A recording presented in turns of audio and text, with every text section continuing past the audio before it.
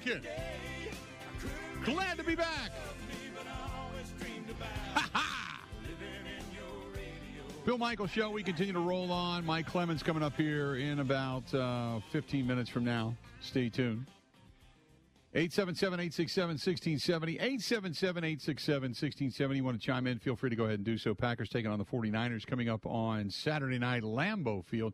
Some breaking news in the world of the 49ers. 49ers linebacker Fred Warner sounds confident he's going to be able to play this coming Sunday in Green Bay. He tweeted out, "Sorry for the scare yesterday, everyone. I appreciate everyone showing love and support for me and the fellas.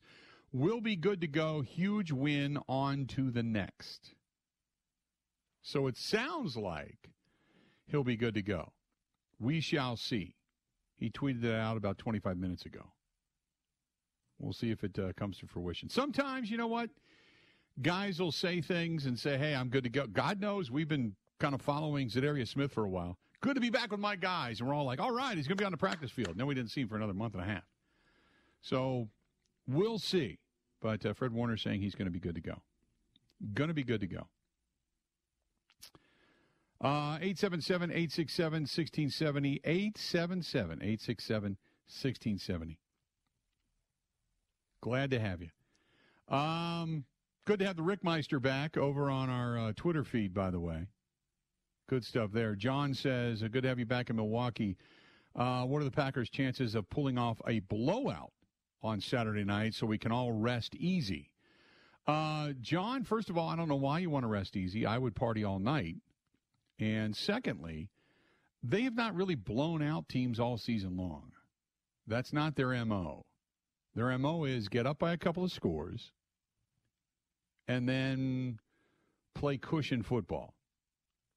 It gets close. You start to bite your nails. You hope for kind of, the end to come quicker. That type of thing. And that's the way they win games. They win. Don't get me wrong. They walk away with victories. But we've seen this before. They get up on the Bears, and the Bears come back. They had a hard-fought game with the Ravens. Obviously, they get up on the Browns, and then the Browns come storming back. They run the football. Really, the only team they really put away recently was the Vikings. And they just drilled them into submission. Otherwise, they have not had, blowout wins all season long. 24-10, they beat Washington, and they had that game quite handily throughout much of the game. But, go back, the 35-17 win over the Lions, but it was close at half. It wasn't until the second half when the defense really ratcheted up pressure on Jared Goff that they walked away with a win. It was a close win, a walk-off win in San Francisco. They had a solid win against the Steelers, but you never felt like that game was completely safe. It was an ugly win in back and forth, terrible wind conditions and kickers who couldn't split the uprights in Cincinnati. When they played down in Chicago, it wasn't a sure thing. It was good, and then once Rodgers did the "I own you" belt, we knew it was over.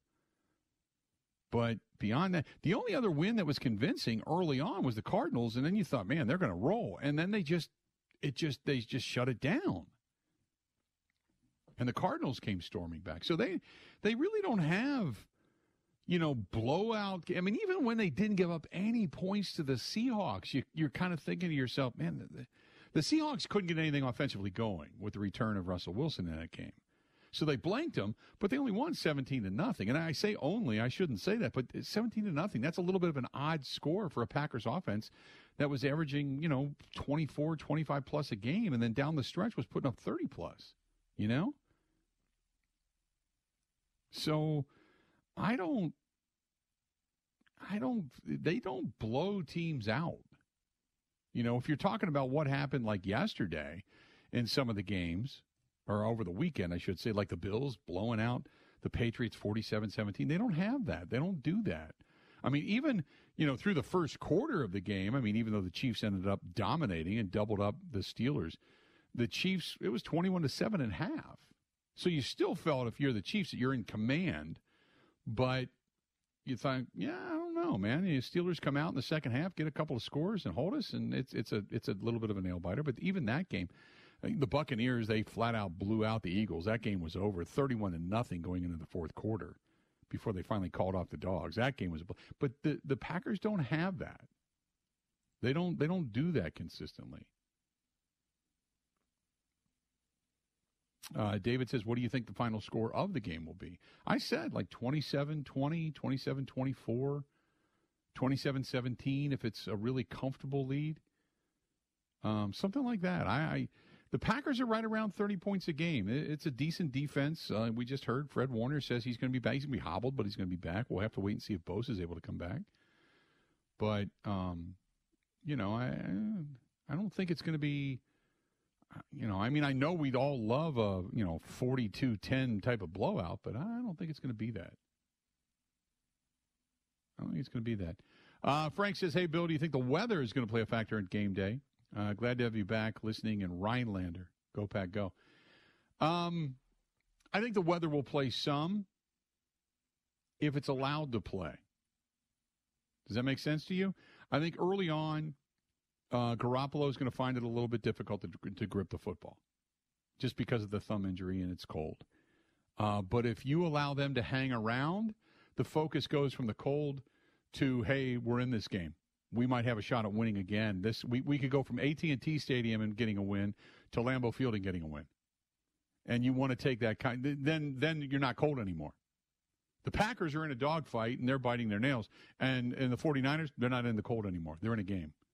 But if you get up a couple of scores, maybe three possession, then it becomes a cold game. That's when the cold really factors in. That's why the Packers need to get off to a fast start. Austin says, hey, man, don't knock the red cabbage. Germans make it amazing. I am not. It's the red cabbage is not terrible. My grandmother was Irish. I mean, hardcore Irish. Used to make the red cabbage all the time. I mean, every time we went there. Red cabbage, ring bologna, they did it all. Okay? It was like the Sunday meal, that or ham, one of the two. It was the Sunday meal. So I ate it all the time growing up as a kid. All the time. So it was kind of like, I just can't do it anymore. But I will admit, you go to a good German fest. When we were out in La Crosse this past year for the German fest out there, little red cabbage. I got to admit, I did it nostalgically as a taste. I was like, okay, I'm in. It's one of those things that I just had so much of as a kid. I'm like, can't do it anymore. But I gave it a shot. Glad you're listening in Germany, though. Appreciate it. James says, what is the team that has the best chance of knocking off the Tampa Bay Buccaneers, the Rams or the Cardinals? The Rams. The Rams do. I think the Rams do for a couple of reasons. They have the defensive front that has the ability to get Brady, who is somewhat statuesque, off of his mark and put a big rush on him, especially since their offensive line started getting nicked up. So that's first and foremost. Secondly, I think as long as Stafford doesn't look across the field and see Brady standing there thinking he has to go toe-to-toe with him, just stay within the confines of the offense, I think they're pretty good. Now, they can also put pressure on a quarterback with the defensive front they have in Tampa Bay. But you got to get into quick hits. They can stop Sony Michel. They can stop the run game. But it then becomes incumbent upon Stafford to, as more of a veteran quarterback, to go toe-to-toe with Brady and to start not necessarily looking across the field to do it, but be able to score with Brady. I think Matthew Stafford has that ability as long as he doesn't play outside of himself. Kyler Murray, I think Kyler Murray's an X factor. I don't know if it's first part of the season Kyler Murray or latter portion of the season Kyler Murray. You see what I'm saying? I don't know. But I know Matthew Stafford, if he doesn't just start tossing it up, he has the ability to go in. Because defensively, they can put a lot of pressure on Brady and maybe force a mistake or two. Because it's been known to happen. So I think the Rams do much more so than the Cardinals do. Just my take on it. 877-867-1670. You want to fire something off? Please do. Go ahead and give us a shout. A couple of people. This is from John over on Twitter. says, God knows I don't want to see Brady come back into Lambeau Field, but wouldn't it be great if they beat the 49ers and the Buccaneers and Brady to get to a Super Bowl? Wouldn't it seem like the storybook ending? Then to cap it off, just before the Packers accept the Lombardi Trophy, you get the MVP and the Coach of the Year award. That would be the ultimate of box-checking last dance. Wouldn't it? John, you're 100% correct. You've gone through the regular season. For all intents and purposes, I know it's going to be a little bit split. It's not going to be a unanimous decision, but for the most part, we believe that Rodgers is going to win the MVP. You've got one of three, Vrabel, LaFleur, or Taylor. One of those three coaches are going to win the Coach of the Year. I think LaFleur deserves it. Not for just this season, but for the overall body of work that he's not been recognized for over the last couple of years. So wouldn't it be great if those two won their respective awards and then hoisted a Lombardi Trophy? I mean, and then beat the 49ers, beat Tom Brady to get to a Super Bowl. And then, not necessarily that I need to see Kansas City, but if you got Kansas City, the team that's now been there 3 times in the last 3 years, won the first one, lost last year, and you beat them again in the State Farm Bowl, so to speak, yeah, I would say that is checking every damn in-your-face gotcha box all the way through this season. Now, what happens in the offseason, I don't want to venture a guess. But that would be checking every damn box there would be. You are 100% correct.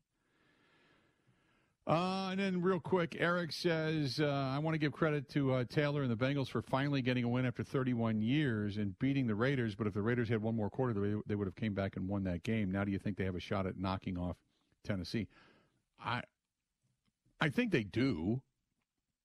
I mean, they have a shot. I think Joe Burrow is doing some really incredible things. And I love the fact that they have a run game to support the passing game. Their offensive line sucks. That's their number one priority come the offseason. Their offensive line sucks. But I think that as long as you have Chase and company and a decent defense, they can stay toe-to-toe with the Titans. Now, if Derrick Henry is back and he's the man, I don't think they have enough defense up front, and their tackling leaves you a little bit suspect at times. I don't think they have enough defense up front to be able to stop Tennessee. Because if Tennessee can grind it out on you, unless you score quick and often, I think Tennessee can grind you. Do they have a shot? Sure they do. But will they beat them? I'm betting against them. I'm not betting a lot of money. I did win a little money this weekend. I was pretty happy with that. I did not, by the way. Josie. I did not take Cincinnati to win. I didn't take that game. In our picks during the huddle on Thursday night, I took the Raiders in a close one. But I did not put money on that game. I put money on the Bills to get a win. I put money on the Buccaneers to get a win and Kansas City to get a win. Those were the games that I chose. Other than that, didn't pick another game. Smart gamblers don't jump into dicey situations. I'm sitting at, as a matter of fact, it was funny. I was sitting at Calderon Club North talking to my buddy Carmelo on Saturday night. And he kept looking at me. And he was playing the odds during the game. He kept yelling down, what do you think? What do you think? And I'm like, no. Should I take the point? No. Buffalo's going to, this is done. Wait a minute. They're up in the points. No. Buffalo. Nobody thought Buffalo was going to win by 30. Key, just take Buffalo flat out. You're good to go. Take them flat out. You're good to go. 877-867-1670, 877-867-1670. When we come back, we're all back together again. People in Milwaukee are going to understand the sounds. Our buddy Mike Clemens is going to join us. He is coming up next on The Bill Michaels Show. Covering Wisconsin sports like a blanket, this is The Bill Michaels Show on the Wisconsin Sports Zone Radio Network. You need someone, San Francisco, to get to the quarterback here. Prescott takes off running the football. Whoa, I don't think this is going to work out. It will. They'll be able to clock this. They were planned for it. It's down. Oh, my gosh. The official gets in the way. The game's over. Gosh. The game is over. Oh, he did. Well, and that's the way it ended. You got to give it to the ref. Dak Prescott should have looked and found the ref. You can't give it to your center. Dak, find the ref. You got to give it to him, not the center. Wow, I am livid if I'm a Cowboy fan and if I'm a Niners fan. That's the end of the game. The game is over. That's it. It's over, and San Francisco survives and advances. Oh, how appropriate. Excellent drop-in. And broadcasting school paying off for one. Mike Clemens, our Green and Gold Insider, now joining us on the hotline. Michael, how you been? Hey, we're on WOKY in Milwaukee now? Yes. Oh, man. Hi to our friends in Milwaukee again. That is awesome, because I got to say, Jack Lee, Bob Berry, Steve York, Mark Mitchell, Gregory John. These are great guys that have been on that station over the years, and this is the first time I've been on that station, a legendary top 40 station and news information station and sports the last several years, and so that's pretty cool. But, yeah, what a mess yesterday in Dallas. Roger Goodell was at the game. This was the game for the weekend with the ratings and everything, and to have a game end like that with a controversy about the referees or the clock running out and everything. That crew, that's Alex Kemp. 2 years ago, he came through Green Bay during training camp, and during the games, they seem to be one of those ticky-tack referee crews. Although, to me, Bill, all the replays I saw, it's like, no, that's a good call. No, that guy's holding. You look at he's grabbing his arm. The guy's trying to go out for a pass, and this defensive back is just grabbing his arm. So you got Ramon George as the umpire, and John Jenkins is the field judge, and it just turned out to be a mess. So I wanted to focus on that because there's a lot of lessons to learn about this, about what has happened in Green Bay in the last 10 years. And so first, I wanted to listen to what Mike McCarthy had to say about losing to the 49ers at home in Dallas.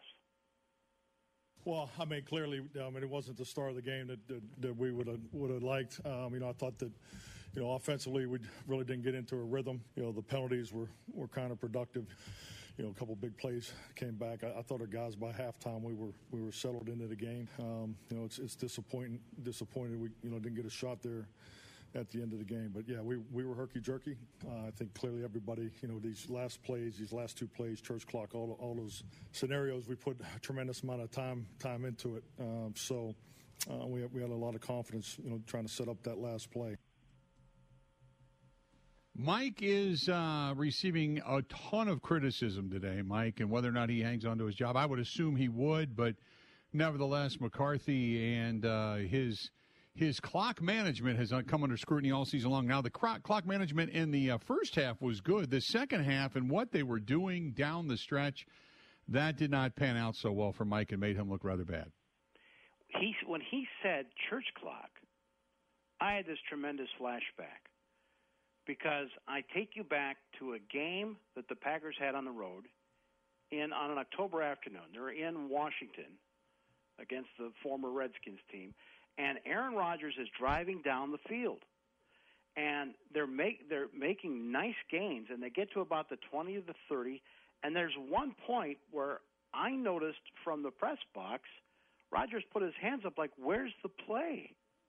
And there's about a 5 or 6 second delay there. So I watched this when I got home, and I asked McCarthy about it the following press conference, and I said, what happened between 20 seconds and 15 seconds? Well, we were in what we call our church offense, and I'll never forget that because it was by the time we got back to Green Bay and talked about it, there was sort of time to get on to the next thing. And, maybe there's other things the Packers could have done in that game. But they lost this game in overtime 16-13 to the Redskins. You know what year it was? It was 2010. It was the year that they would eventually reach the Super Bowl. It was that stretch where they'd start out the season. They got a great win against the Eagles, against the Bills. They lost to the Bears. Then they lost back-to-back games, Redskins and Dolphins. You thought, they're 3-3, they're not going to make it. Then the injuries started piling up too, right?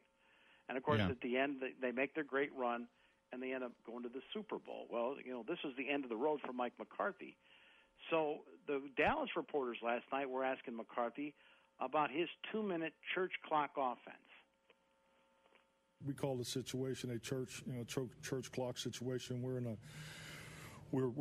This is something we practice every Friday and Saturday. So we're trying to get inside the 20-yard line. We want the last play to come down to it would have been some form of 5 vertical pass concept. So we had 2 set based on which where we were going to be in the final yardage there. So based on being that tight, 14 seconds, we should clearly get the ball spiked there. And I haven't seen the replay. I'm sure you have, but I'm surprised. I was shocked as anybody on offense that we didn't get to that last play. I can't believe they ran a draw. I mean that's the thing. I mean, it's one thing if you throw a pass quickly over the middle in 4, 5, 6 seconds, but they ran a draw that took quite a bit of time and then didn't have the wherewithal to get it back to the official, which is what a lot of people know you have to do. So I mean, in that sense, the play calling and the ability not to know, you have to get it to the official. Shame on Mike or your play caller, whoever's actually called. I still think Mike McCarthy calls him, but everybody else is emphatic saying he doesn't. But shame on them. And that what the hell is actually the church clock anyway, Mike? Well, see, that's the thing. When that thing happened in 2010. Then later, that's where you could go to Rodgers, maybe a day or two later, if he had a moment at the locker, and say, what is this all about? And he doesn't really want to get into it, and he doesn't want to be on record to throw his coach under the bus. But basically what it's saying is, we've got a set of plays, and as McCarthy calls them, thresholds, to say, all right, we've got less than a minute, we've got X amount of timeouts, at least 2 timeouts. That's the way you try and manage the game in the second half. So we're going to run a series of plays. Now, that first play that they ran, remember where they threw it like to the slot and then he flipped it out? He tossed it to another receiver that took it out to the sideline to, stop the clock. So church clock, I think, is kind of like get me to the church on time, right? You're watching the clock, you're playing football, you're trying to move the ball, and you've got a series of plays, or as he calls them, thresholds. If you get to here, then the play changes to this. If you get to here, the play changes to this. Now, how the hell Dak Prescott is running with the football, as the clock is ticking down to 5, 4, 3, makes no sense. But McCarthy was, asked, why are you running that church clock offense, though, at that point of the game? Well, I mean, we call them thresholds and, the field position, what yard line you're at and what you're trying to get to, too, based on, defense that they were the defense that they were playing. They were in a sideline defense, so they were protecting the sidelines. And so that was the best option to be able to get the ball. I mean, it's like anything else. Do you want to be running a Hail Mary play from the 50-yard line, or you want to be running 5 verticals from the 25-yard line? So that's the decision. It's the right decision. It's just like anything. It's, the execution between us and the officiating spotting the ball obviously wasn't in tune. We shouldn't have had any problem getting the ball spotted there. Is that the quote you're looking for? Yeah, so. I mean, he can be antagonistic. That's fine. But the bottom line was your quarterback didn't know what he was doing. And by getting it back to the center instead of the official, and I've said this all along, Mike, I know people love Dak Prescott. I've never thought Dak Prescott was a superior quarterback. I thought he was an above-average quarterback, always has been, always will be. So for as much as I know Jerry believes in him and he thinks they have all the players and pieces in place and this and that, I've never thought that he was that level of quarterback. So do you know what changed in Green Bay, Bill? Aaron Rodgers calls all the plays with 2 minutes left on the clock. Yeah. That's what changed. At some point, Rodgers went to McCarthy and said, this is nonsense. I'm calling the plays. And he does. And how many times have you heard Rodgers the last 4 or 5 years say, when we get into 2 minutes, I'm calling the plays? Like, for example, when they beat the 49ers earlier this year. What did he have, like 37 seconds on the clock, ran down the field, 2 or 3 key passes, and he gets the clock stopped, and they set up, and Mason kicks a winning 57-yard field goal. That's the difference. So Jerry Jones asked after the game, because people are crying. You've got Cowboy fans on network TV crying. Dallas thought it's been a rough year for them too, Texas and COVID and all that kind of stuff. And they're thinking they're being told they've got a Super Bowl team. This is the year. So Jerry Jones down there talking to the media outside the locker room like he always does. You can always find him when you cover these Cowboys games. And one of the reporters says, "Do you think your roster came up short against that 49ers team?" When you get this combination of players together, you need to have success, because we all know how it goes in the NFL. The whole thing is set up to take away from the best and add to the ones that need improvement. And personnel-wise, I think we have one of the best. I said all along, I thought they were a Super Bowl capable team. I just didn't think. To me, it was a bad game by Dak Prescott. Nothing more. He did not have a good game, and everybody wants to look at Mike McCarthy and whether it's play calling or whether it's combination of certain things. I don't think Dak had a good game. He was under pressure. He looked like a deer in the headlights at times. Well, then Kyle Shanahan, though, he knows that Cowboys defense is good at the pass rush. They're not so good when it comes to the run. And he's got Elijah Mitchell for 27 carries and 96 yards because he's got a quarterback, with an injured thumb in Garoppolo. And then Deebo Samuel, that guy's he's unbelievable. He was the most exciting player all weekend. I thought he had 10 carries, 72 yards. He had the one that went for 26 yards, scored a touchdown. Meanwhile, on the other side, you've got one of the highest paid backs, if not in the National Football League, and Zach Elliott, and he had 31 yards.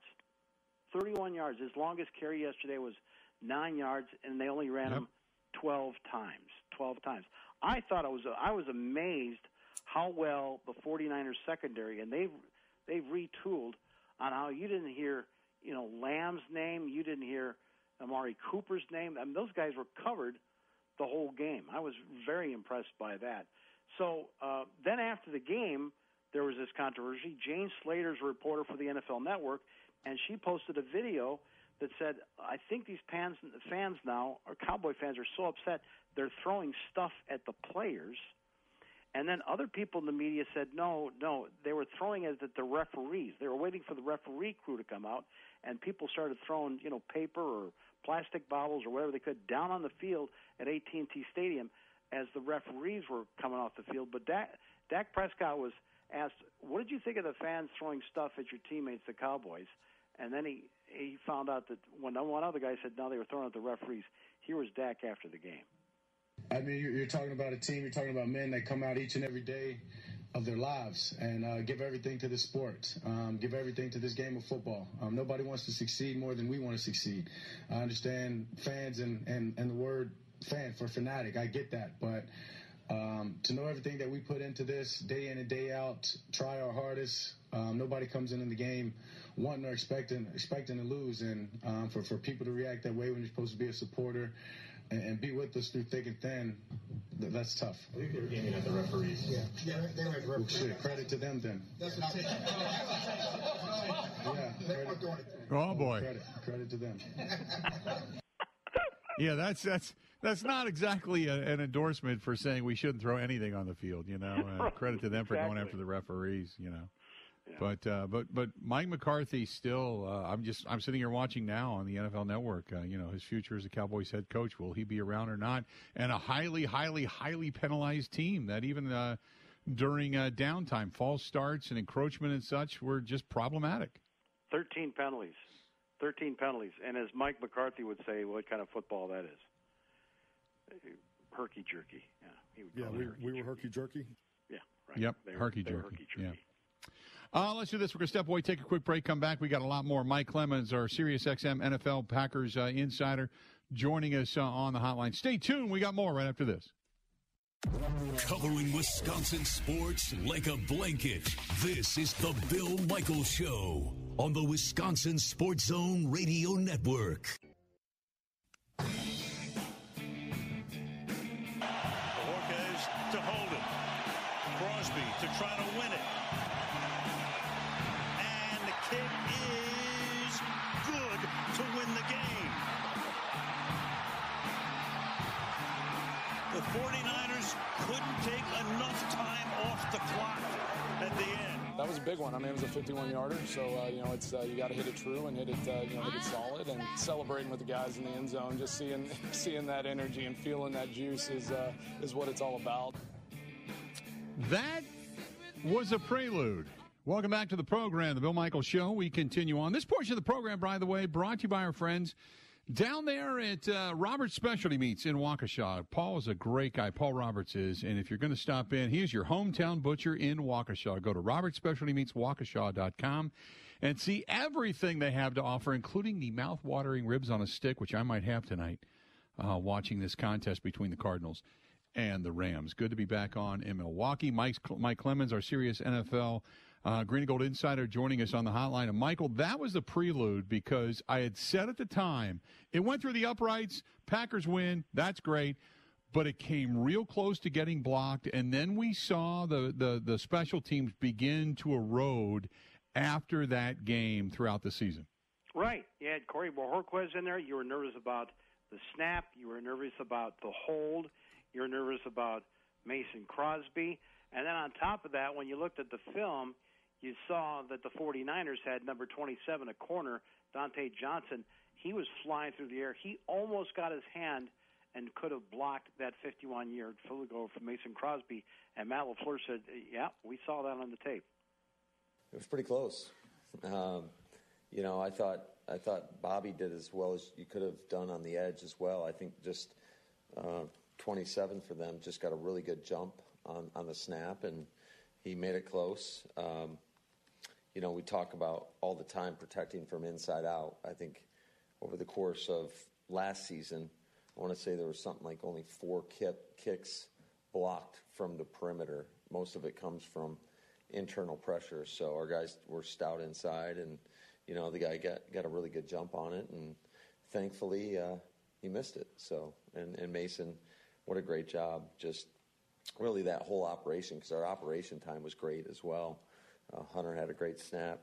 Bojo put it down clean, and then Mason came through with a big-time kick. And the best part of that, obviously, him making it, but just seeing the guys' reactions after that, it definitely is something that puts a big smile on my face.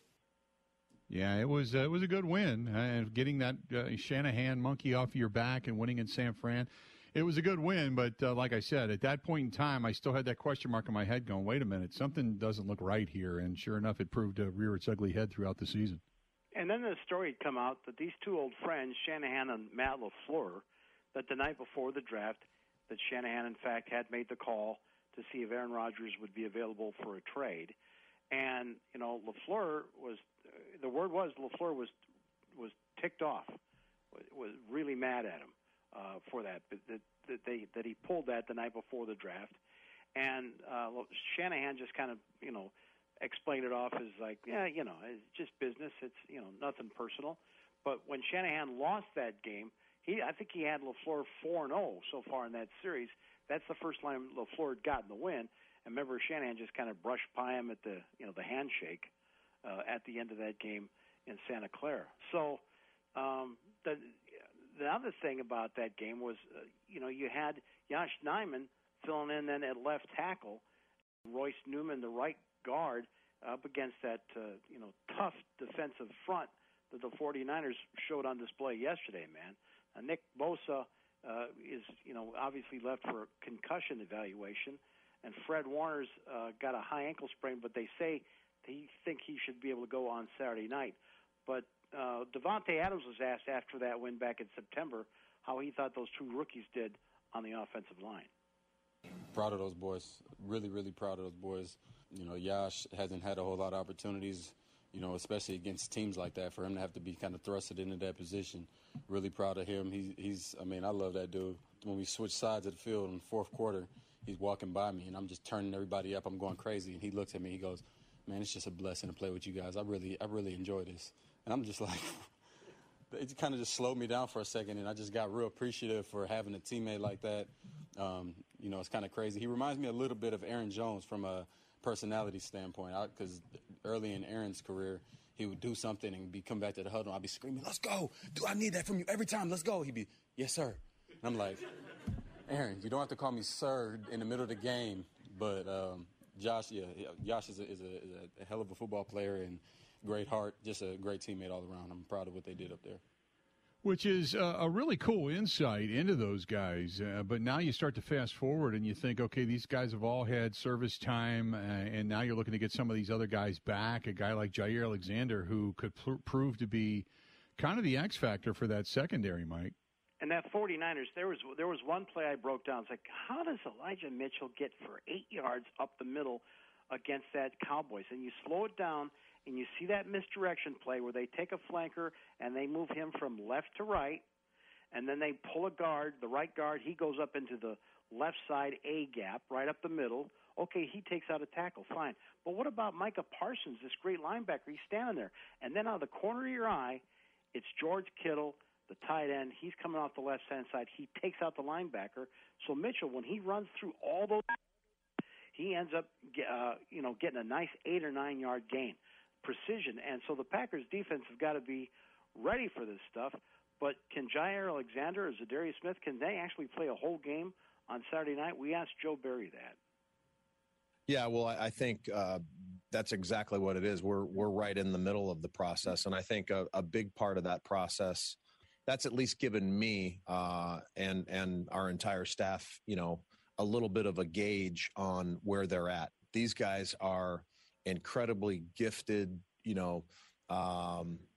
specimens that, I don't care how talented they are and how physically gifted they are. They've been away from, Ja, what's it been, 14 weeks, and with Z, it's been, 16 or 17 weeks, so they've been away from it. And I don't care what you say, your body has to get conditioned and hardened, and you do that through practice. That's why you practice. Of course, it's to, skill development and your eyes and your keys and footwork and all that, but it's also to, to harden your body to be able to go play the game of football, which, it's the most physically violent sport there is out there. So, you said the process. I think that's a perfect word.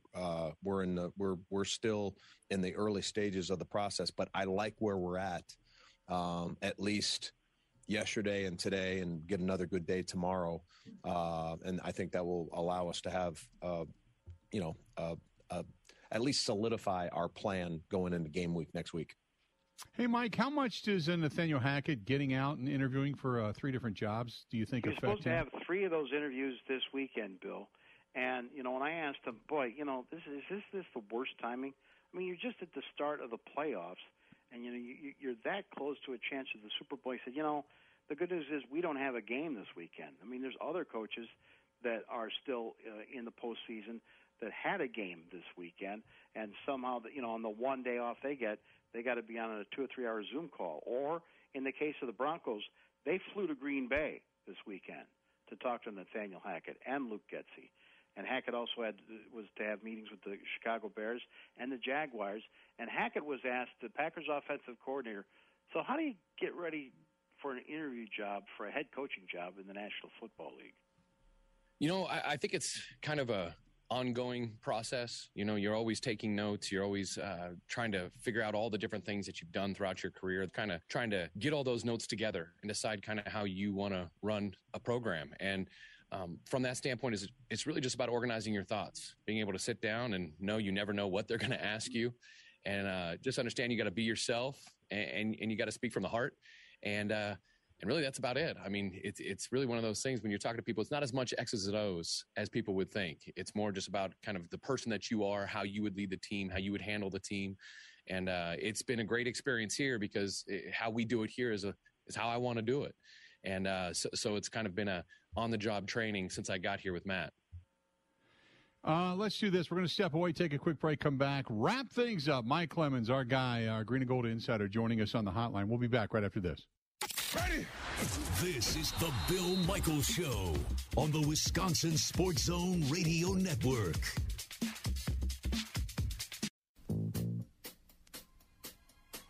News time 6:26. Now, WLS Sports with Les Grobstein.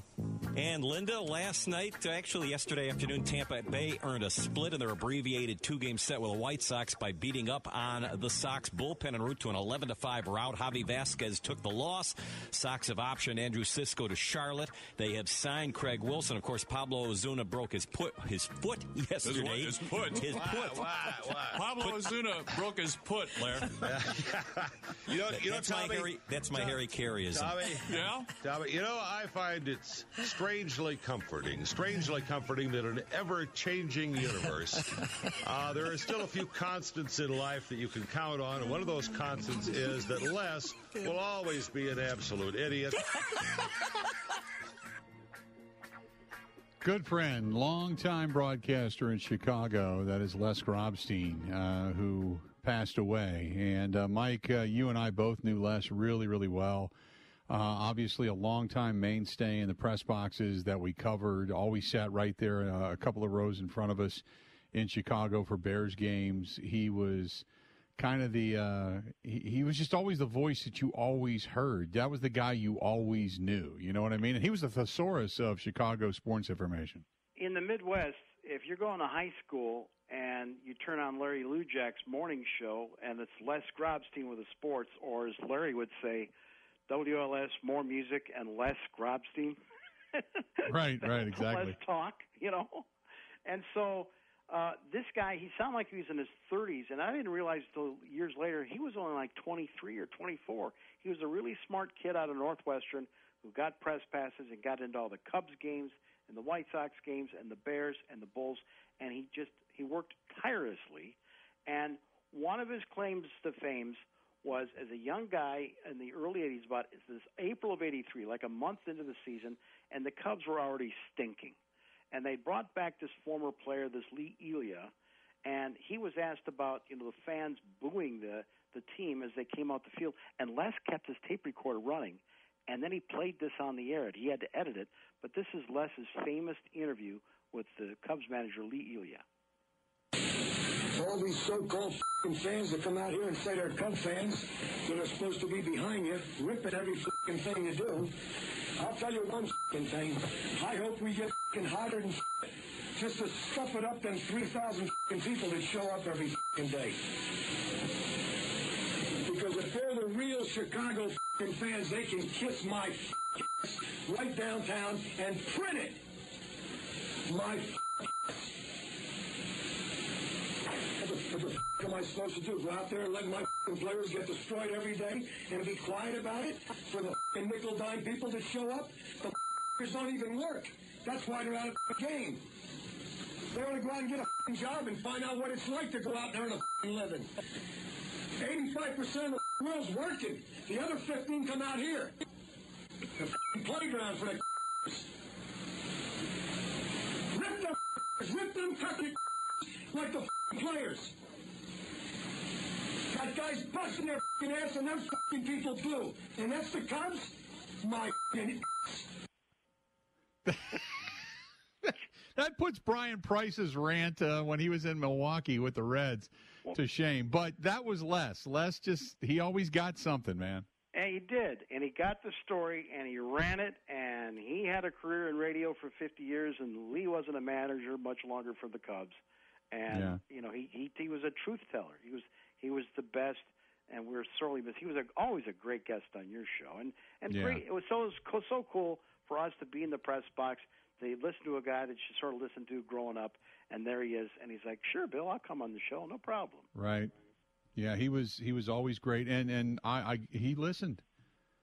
That was the other thing is he listened. He was a guy that every now and then he would text me and say, "I agree, I disagree, call me, whatever." He listened. He was such a good guy, and it's a shame. And he had no problem though saying, "Your cheesehead fans, though, Bill, are completely." Right. brainwashed up there, and then he'd give you the Chicago angle. Yeah, no doubt. He's just 69 years old. He fell ill. He called in sick. He was off a couple of days off the air. Listeners were concerned, and Kathy found him. He passed away in their home on Sunday. Yeah, what a shame. Tough to lose Les Grobstein. Mike, good stuff. We'll talk again as the week goes on, pal. Thank you, Bill. Appreciate it. Thanks to all of you for taking a listen to us, and we certainly appreciate it. We'll be back at it again tomorrow. Packers getting ready to take on the 49ers at Lambeau Field coming up on Saturday night. We got the Cardinals and the Rams tonight, 7 o'clock. And we're going to catch that game on ABC and ESPN. And looking forward to just sitting back and enjoying some football. Until we talk again, time for us to go. Have a going. The Bill Michaels Show podcast. Listen, rate, subscribe.